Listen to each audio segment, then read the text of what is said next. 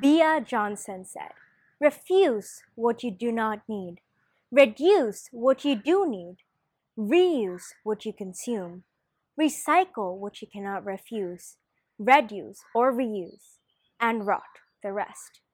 Refuse to accept or support environmentally harmful products or businesses. It may take some effort to learn to refuse waste, but incorporating this step into your daily life is the most effective waste reduction strategy. It's easier to refuse waste in the first place if you make better purchase decisions and set standards and expectations early on. While refusing all plastic things is difficult, being more aware can help you change your habits.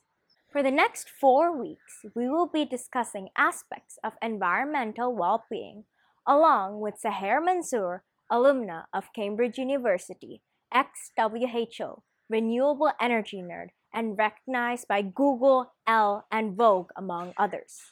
Today's topic is the first R, which is refuse. Hi everyone, I'm Sarah Mansoor and I'm the founder of a social business called Bare Necessities. And we make sustainable products that are designed not to land up in our oceans and landfills. When we talk about sustainability, the four R's often come to mind. And to be honest, I think I've studied about recycling and reducing since I was in kindergarten.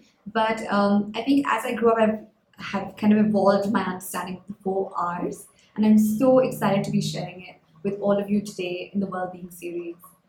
Okay, so the first R is about just refusing and reducing. So before you get any new purchases or items, always ask yourself, do I really need it? Can I get something else that's packaged in less plastic? Or can I get another alternative that is made from more natural or compostable material? So think about maybe the freebies that you get when you go to different hotel rooms, or if you go to school and different conferences, you might get those single-use little pens, or tiny little soap and shampoo and things like that. So what you can do is basically carry your own soaps, shampoos, your own ink pen, your own sustainable seed pen perhaps, and just say no to freebies. And I think refusing is a super powerful tool that goes a really long way. And it also just allows us to slow down and ask ourselves if we truly really need something in the first place.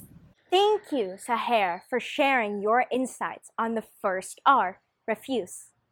Next time, think before you take.